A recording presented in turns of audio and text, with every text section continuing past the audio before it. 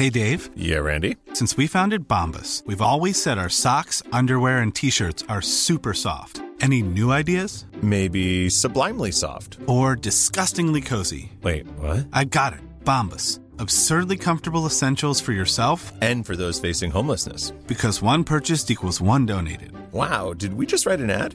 Yes. Bombas. Big comfort for everyone. Go to bombas.com/ACAST and use code ACAST for 20% off your first purchase.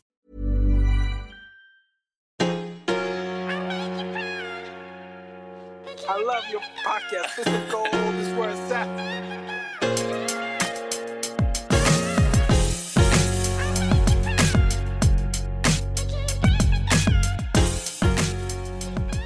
What is up? It's a Gold fam. I know it's been a few weeks since we released a new episode, but we are officially back. It's been quite a whirlwind in trying to make some changes to the show to make the content as best as possible to help inspire you to build your dream life no matter what. I know a lot of the show from the beginning had a lot to do with helping you through tragedy, specifically grief, and just really difficult times, and helping you develop that resilience muscle through sharing other people's stories of how they powered through and were able to move through really tough times and ultimately build their dream life. I've taken a lot of feedback from our listeners, and the show will be evolving just a little bit. In each Bits of Gold episode, I'll be highlighting someone's personal story and how they're building their dream life. And I'm going to have a range of people coming on the show to share their personal story, from athletes to entrepreneurs to people who are no different than you and me, who are just building a life they love. And it's my goal that their lessons from their story and their life will help you wake up to who you truly are, find your own life purpose, and build your dream life, build your happy life just like they are.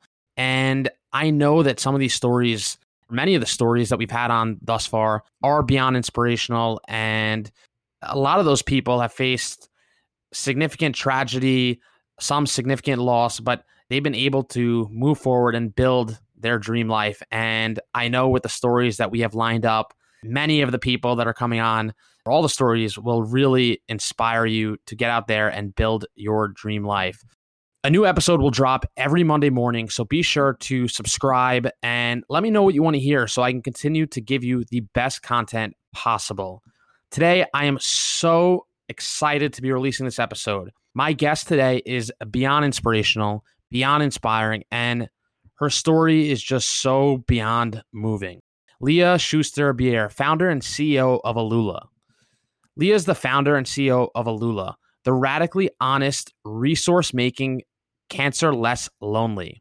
On January 11th, 2018, on the cusp of her 30th birthday, 6 months after graduating from Wharton, Leah was diagnosed with a rare form of non-Hodgkin lymphoma. Taking the knowledge gained from her experience, Leah built Alula to support people, families, and friends through the entire life cycle of cancer, from diagnosis and treatment to recovery and sometimes bereavement. Prior to Alula, Leah built a career in community development and impact investing, partnering with mayors and governors across the country to create innovative financing solutions that improved community outcomes. She started her career at Goldman Sachs on the corporate currency derivatives team.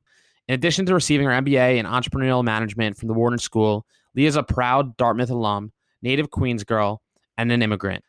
Guys and girls, this episode is something else. It is truly one of the ones that moved me, gave me chills multiple times, and really made me take a step back at the end and just reflect on the life I want to build and how to think through building that life, and just how grateful, I am to wake up every day and be afforded the opportunity. Awesome. Leah, thanks so much for coming on the Bits of Gold podcast today.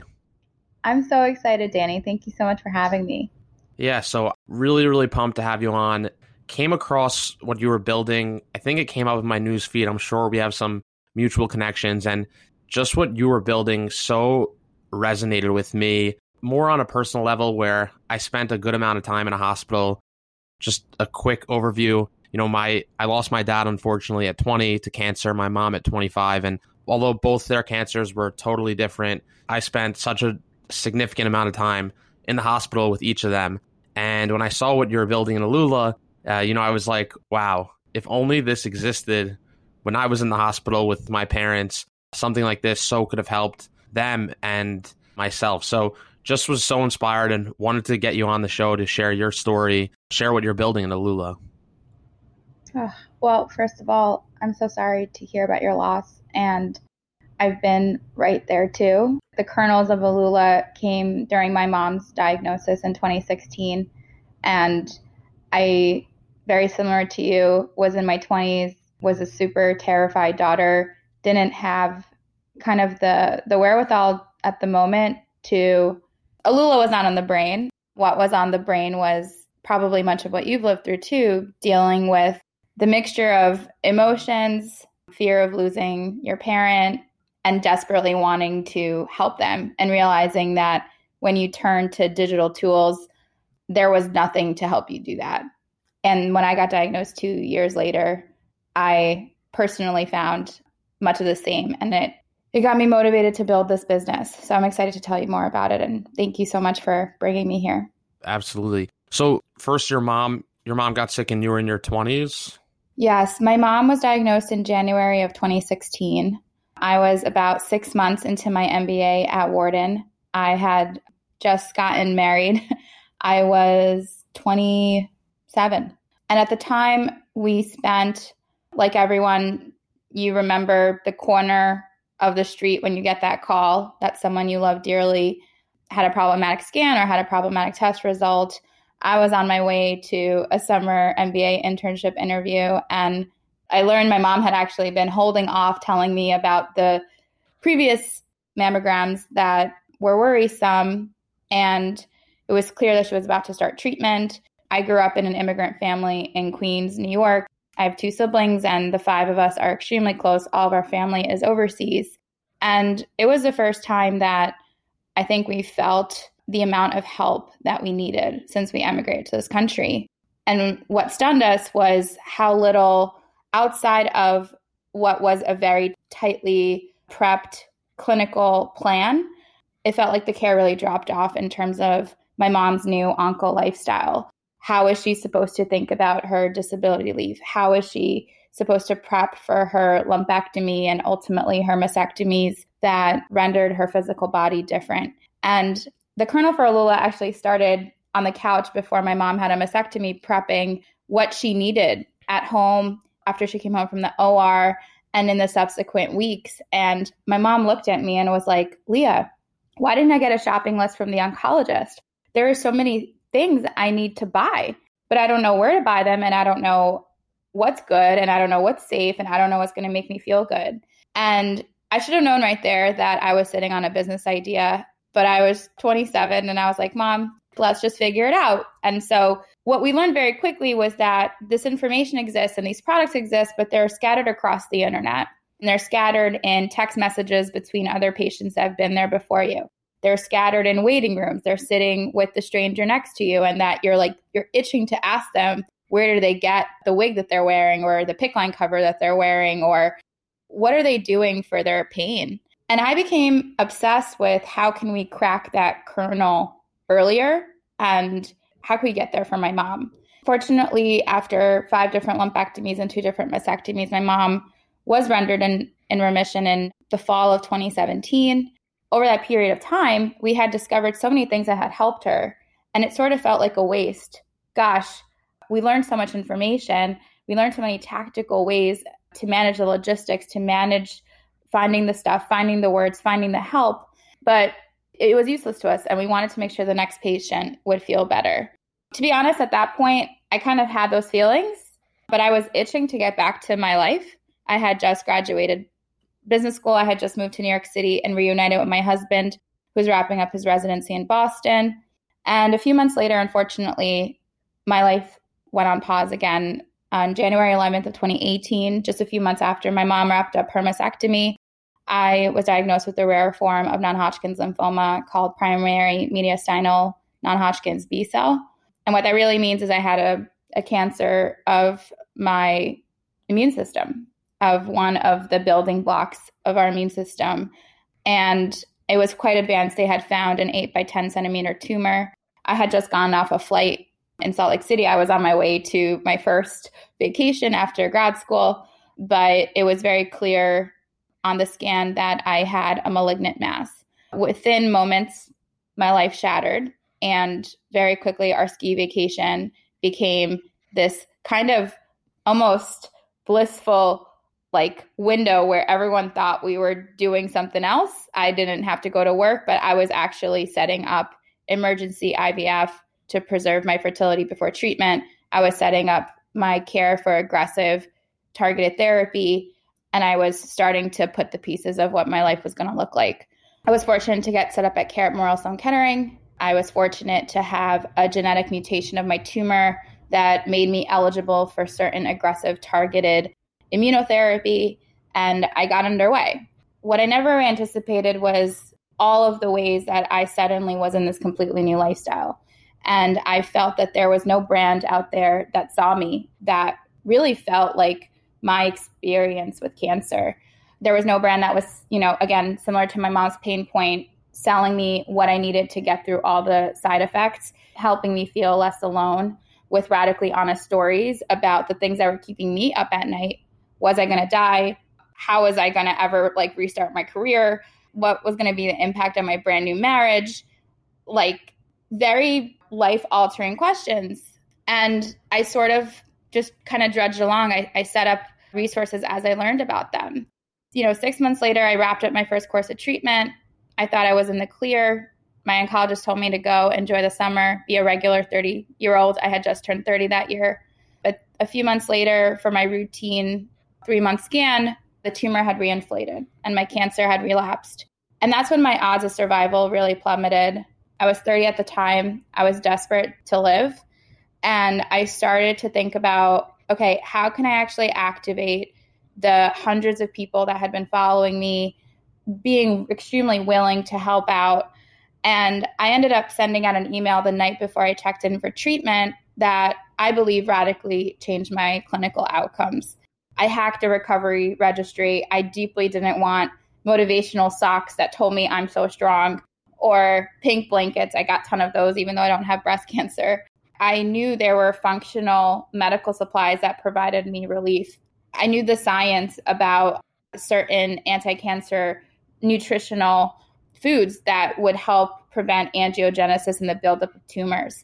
I knew that I needed love to surround me, but in certain doses and only when it was safe, when I wasn't neutropenic, when I wasn't at the hospital. And so I hacked a care calendar that sort of told people, hey, over the next 17 weeks, this is when I have chemo, this is when I have radiation, this is when I'm neutropenic, this is when I'm going to have an autologous stem cell transplant, this is when I'm going to be a bubble girl. And I shipped it off to 160 people, friends and family, coworkers, neighbors, folks that had been writing me letters and cards and sending me texts, how can we help you? And Ben. But the first time I had cancer, I literally didn't know how they could help. And so I didn't know it that night, but that was when I effectively prototyped Alula.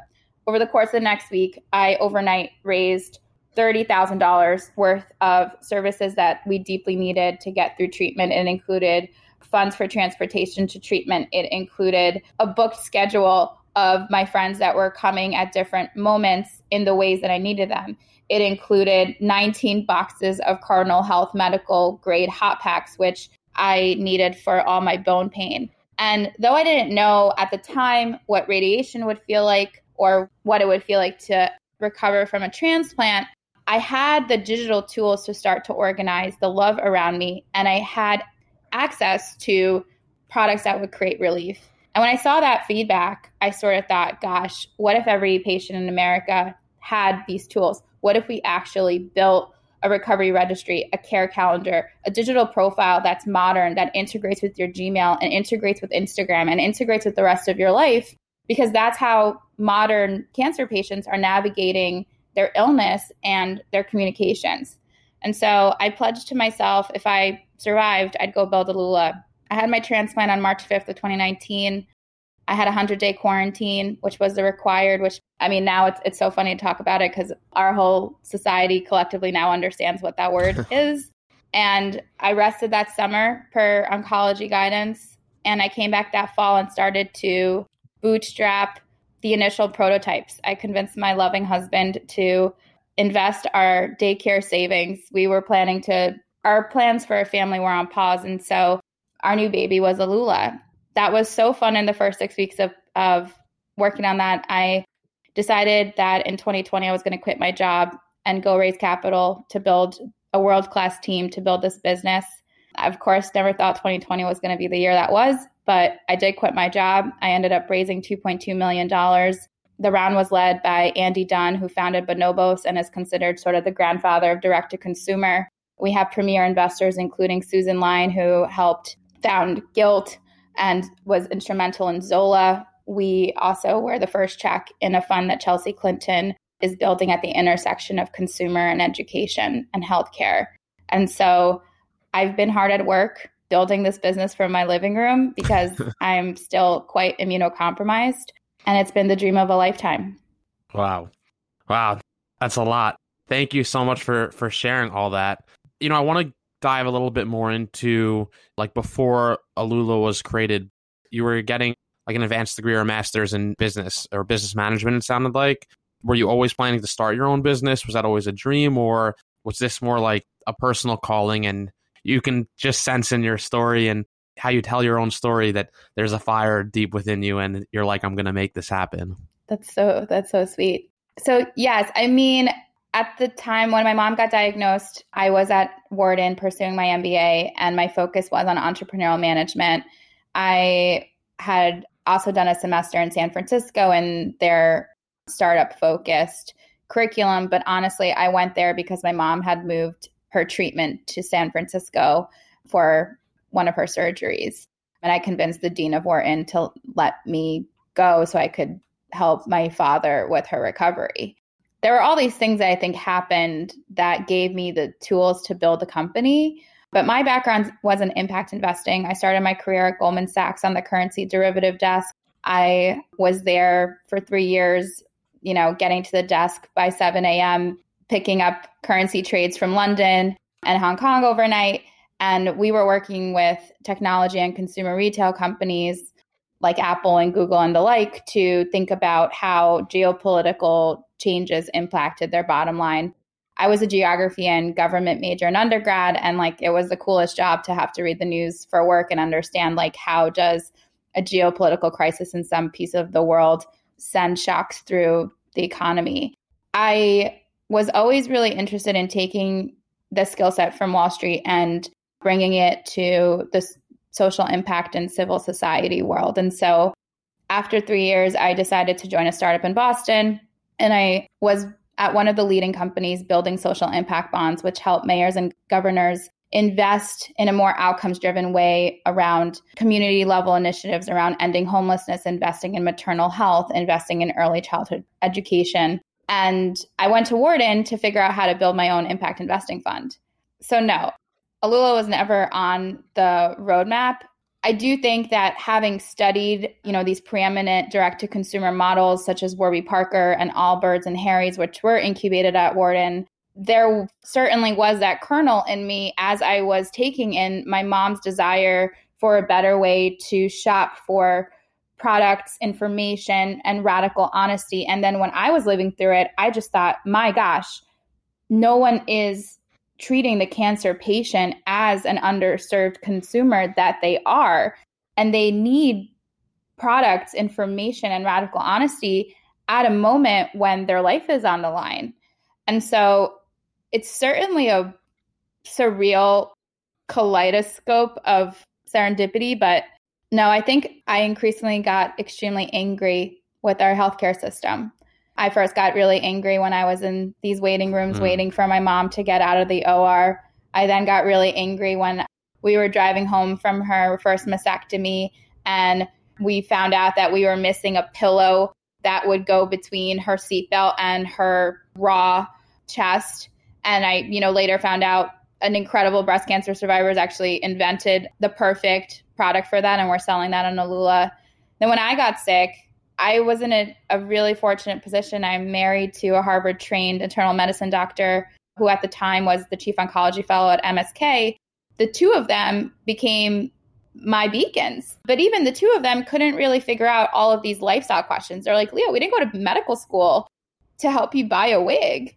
But those were the things that were causing my depression. That was what was causing my isolation. That's what made me feel like a cancer patient.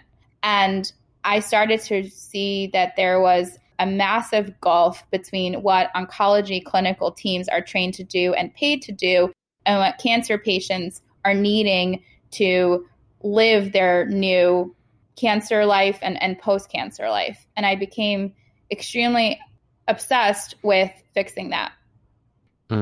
It's so inspiring. And I love how you're like, we raised $2.2 million and Andy Dunn and Bonobos and among other really inspiring people that have done impactful things in the D2C space. Because, a lot of people, they have ideas or even they start a business, but they try to solve a problem, create a solution for it, but they're not raising from like an all-star cast of people who have done amazing things in business. So it's super inspiring. And I think, one thing that personally I can just relate to, it's definitely a bizarre thing so my mom was in the hospital for 2 months. And from when she checked in, she never ended up getting out of the hospital. And it was very long and really a horrific experience because first she started at Cornell and they couldn't figure out what type of cancer she had. Then she went to Sloan. Then they sent her back to Cornell and she ultimately went back to Sloan. So over a 2-month period, though, she never came home. She was always in the hospital. And the word that comes to mind for me is just like it's somewhat a dehumanizing experience because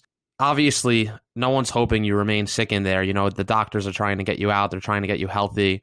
But it's like everyone's wearing the same gown. They get the same socks. Like I remember when my mom was in the hospital, she had the same hospital blanket for the 2 months that she was sick. And I remember talking about it with my mom, just like how like there's nothing in here to make you feel like, oh, like even right now I'm looking outside a window and I'm like, there's something to look out to where you're like, oh, there's something amazing outside going on with this weather. Where like in there, it's just like you're in the same gown. For my mom, she was in the same gown for 2 months, same blanket, same socks. And the day we took her from the house to the hospital, it was like she left behind, what her life was. And there was a bag that we packed when we didn't know that when we took her to the hospital, we thought she was in some pain and we thought she was going to go there. They were going to resolve the pain and she'd be on her way home, but she never ended up leaving. And we packed this bag for her. And then after she had passed, the bag just sort of got like pushed to the corner. And I remember when I was cleaning up, maybe 6, 7, 8 months after she had passed away,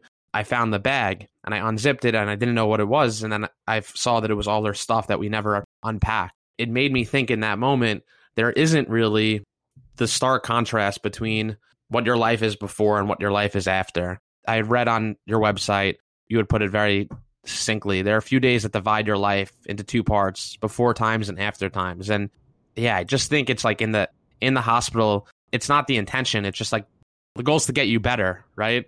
Their goal isn't to like make you feel just like a regular person. And in fact, you're facing something that you're dealing with something that isn't maybe what the average person outside's dealing with. Ooh, my eyes are misty. I resonate with that so much. I think that metaphor of packing up the bag, the minute you get your diagnosis, it's sort of like no one tells you this, but your prior life just gets packed up. And no one's in the business of helping you pack a new bag. No one's in that business. That's what we're focused on here at Alula. Yeah, I'm having such a strong reaction to your story because the night before I was going to get checked in for my inpatient treatment, I too wanted something to feel like Leah in the hospital. And I was living in Murray Hill at the time, and I kind of got this idea at like 7 o'clock, and it dawned on me that I wasn't going to be able to go shopping again for a while. I wasn't going to be able to walk the streets because I wasn't able to be exposed to construction fumes and a lot of the fumes that are in New York City. And so I went to the nearest store, which was this like Ann Taylor loft, and I went to their like cozy section and I bought like these loud pajamas that I could wear in the hospital and feel like myself. But it feels like you're in prison when you're in there. And honestly, it feels like you're in prison when you're recovering in your living room, in your bedroom, sometimes even on the subway heading back to work. You feel like you're living in this glass box that the rest of the world can't understand. But I think what stuns me as I started to unpack the fundamentals of like whether I had a business model here and whether the market was big enough for me to quit my job and dive in on this project is that unfortunately, our stories are not niche. 1 in 3 Americans are going to get cancer in their lifetime. You're 4 times more likely to get cancer in your lifetime than you are to get COVID. And so what I'm and my team are really thinking through is how do we kind of wake up the world to this horrific experience that actually a lot of our society is going to experience in their lifetime. That's a crazy statistic. So when your mom was sick, do you remember so clearly, obviously, when you get a phone call that a loved one is sick and you get that news?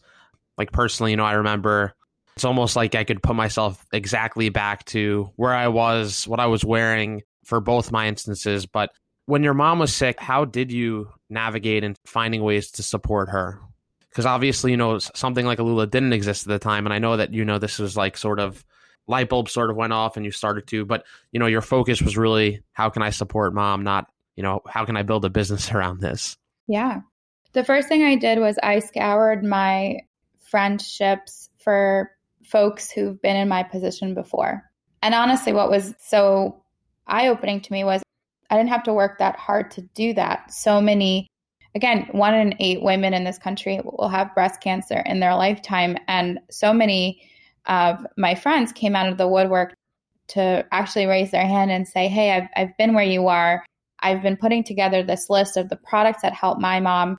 I have links to what helped us think about the calendar that we were going to build around who was going to bring her to the hospital, sit with her on the couch and watch Netflix, help her recover, help her with her shower, help her with her bandages after her mastectomy. And what I quickly learned was that a lot of this expertise is actually sitting in the lives of patients and caregivers who've been there before. And what stunned me was, my gosh, why has no one called this to create a one-stop digital hub of this radically honest information that you're only getting when you're talking to someone who's been there before, who has also, unfortunately, through trial and error, figured out what worked. And when I was sick, it was a similar experience. It was these conversations with other patients who actually didn't even have my type of cancer because I was diagnosed with something so rare that only 3,000 women a year get in this country. People didn't know who to have me talk to.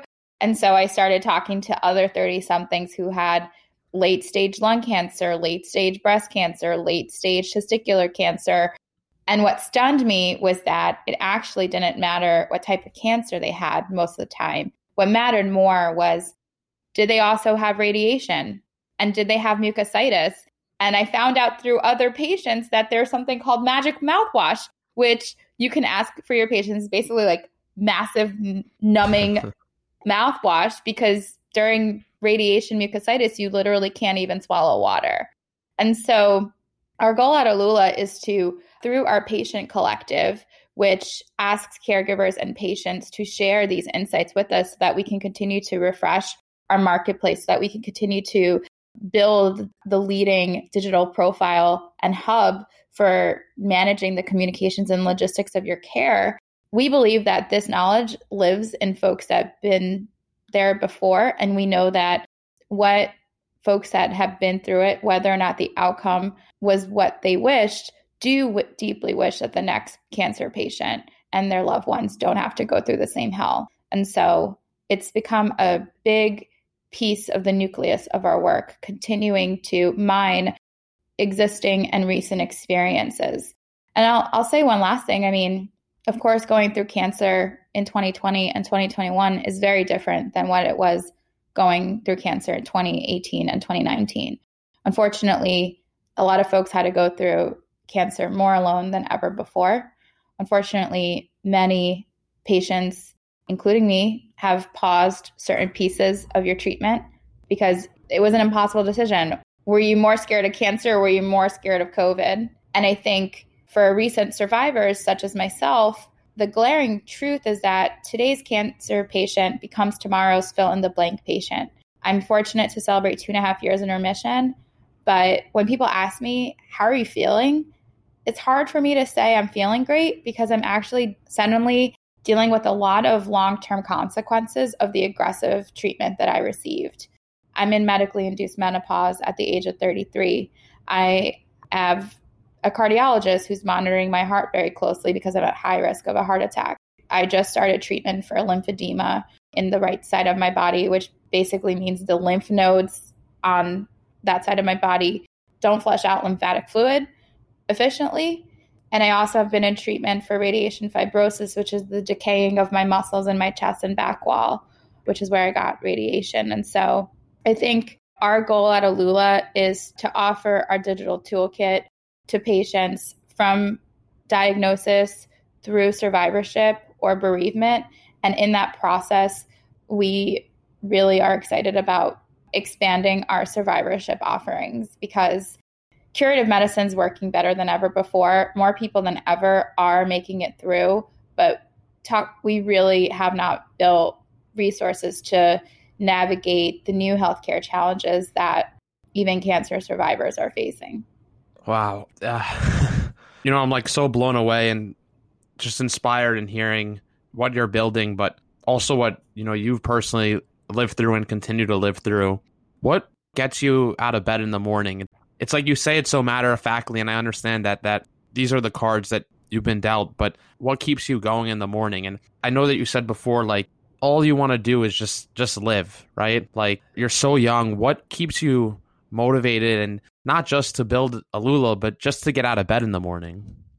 I think when I was a bubble girl right after my transplant in the spring of 2019, I spent 100 days not doing anything except sleeping. I was basically a newborn baby. I was sleeping 18 hours a day, trying to stomach some food and embracing yoga and meditation and therapy and journaling and radical rest to molecularly help my body take this stem cell transplant and start to build a new immune system that didn't have cancer. I felt like I was literally rewiring my body to not produce cancer. And that put me on this journey of both how can I create a life in which my body doesn't produce cancer? Because I think the elephant in the room is, Leah, like when I got diagnosed, it was like, well, like how? Like, does this run in your family? The answer is no. Is this genetic? The answer is no. And I went on a big spiritual path and still on it in answering that question. But for me, it became about meaning and cultivating deep bone level joy. I think when you have 100 days where you can't go out with your friends, you can't go to work, you can't even walk the street without fearing for your life, you start to realize that not only is life so precious, but there's all of these seemingly mundane activities that are just like, we're so lucky to be able to do that. And with my position in this space, both as an advocate, as a survivor, as a patient, as a founder, there's not a day that goes by that I don't get a text message from somebody in my life that says, oh my gosh, Lee, do you have 15 minutes? Somebody I love just got the worst news of their life. And I feel deeply responsible to continue to mine my experience to help those ahead of me. But I'm desperate for a digital technology that actually helps us do that and makes that resource widely accessible, not just in this country, but globally. And it's currently filling up my cup and helping me come to terms with, why did this happen to me? Like, why me? Why did I have to get cancer twice? Why did I have to be in the hospital for thousands of infusions? Why did my life shatter?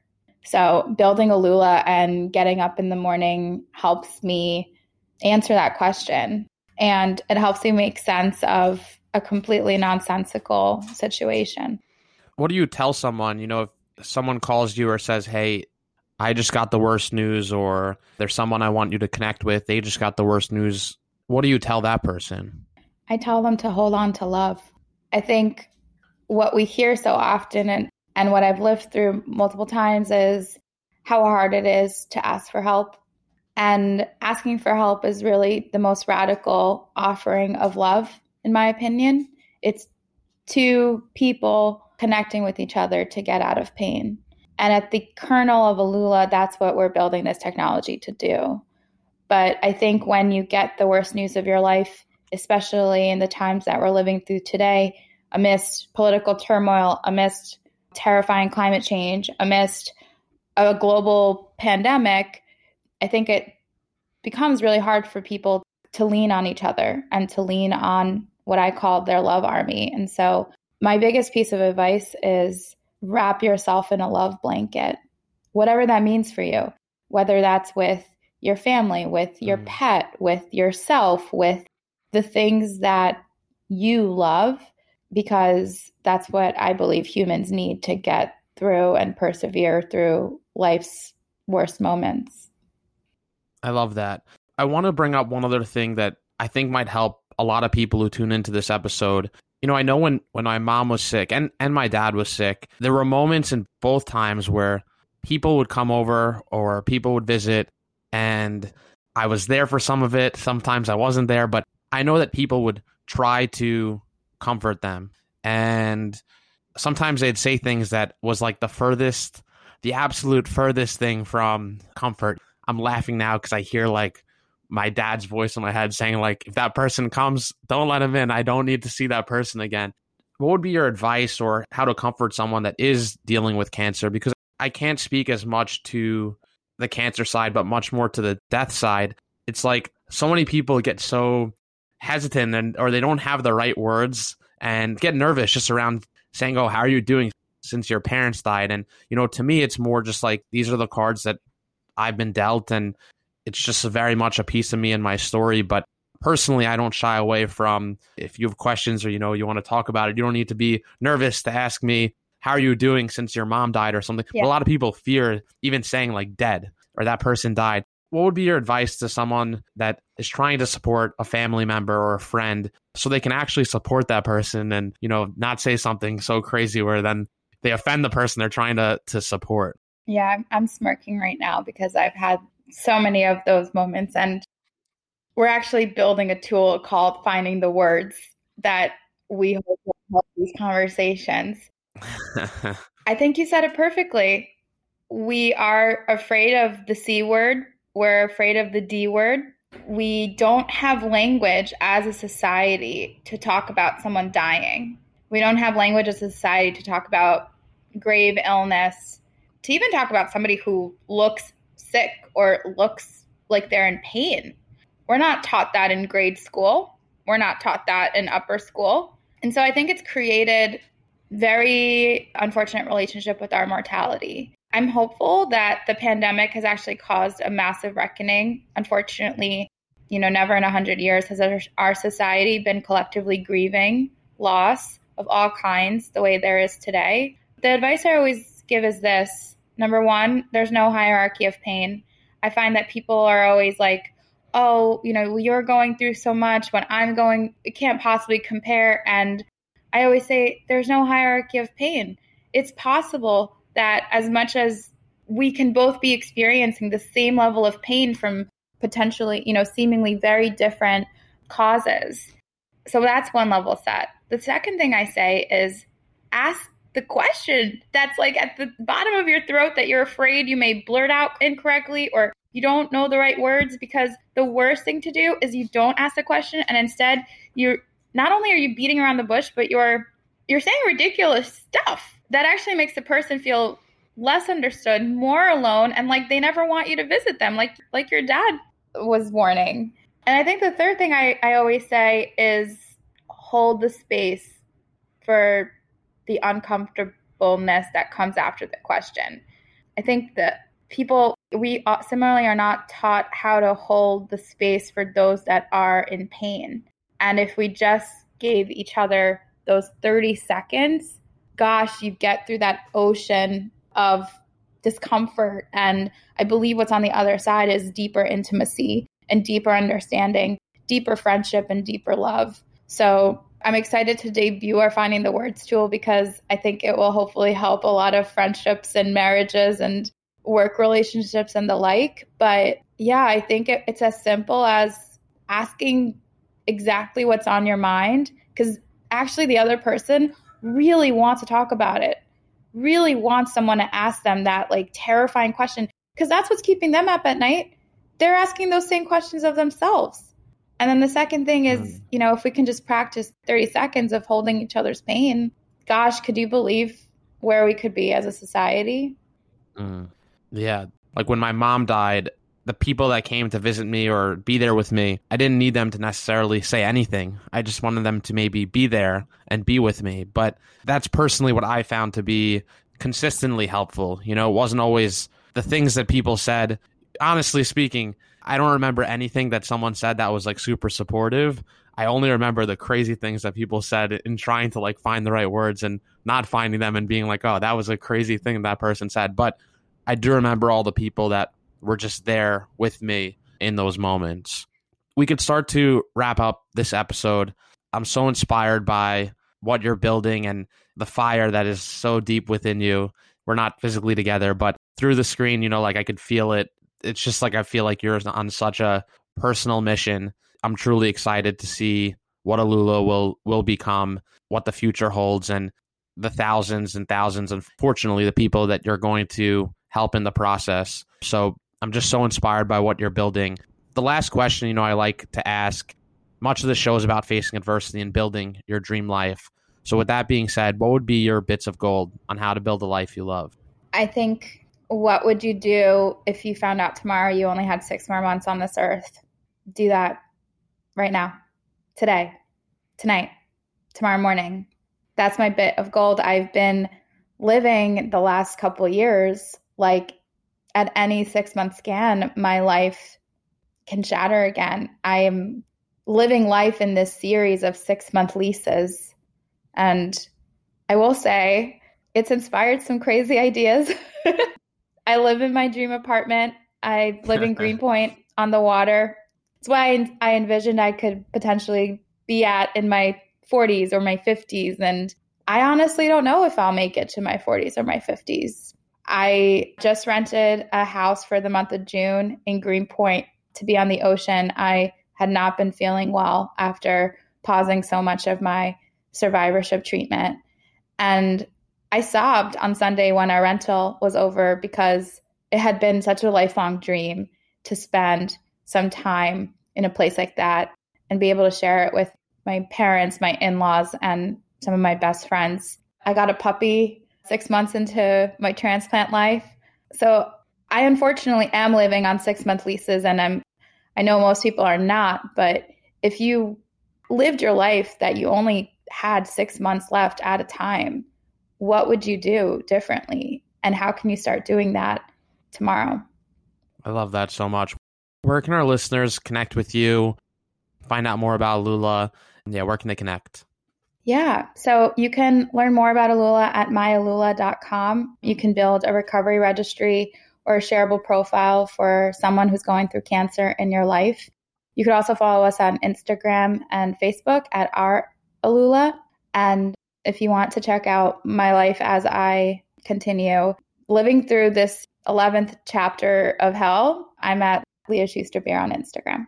Thank you so much. Thanks so much, Leah. Thank you so much for tuning in to another episode of the Bits of Gold podcast. If you like this episode, please take a minute, share it with a friend, subscribe, and leave us a review on whatever platform you tune in on. It would mean the world, and it truly helps get the show out there in front of more people so they can be inspired by these incredible stories. I love your podcast. Bits of Gold is where it's at.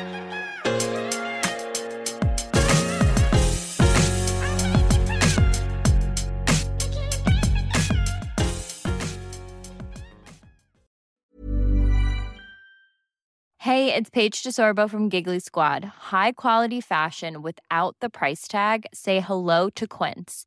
I'm snagging high-end essentials like cozy cashmere sweaters, sleek leather jackets, fine jewelry, and so much more. With Quince being 50 to 80% less than similar brands. And they partner with factories that prioritize safe, ethical, and responsible manufacturing. I love that. Luxury quality within reach. Go to quince.com/style to get free shipping and 365-day returns on your next order. Quince.com/style.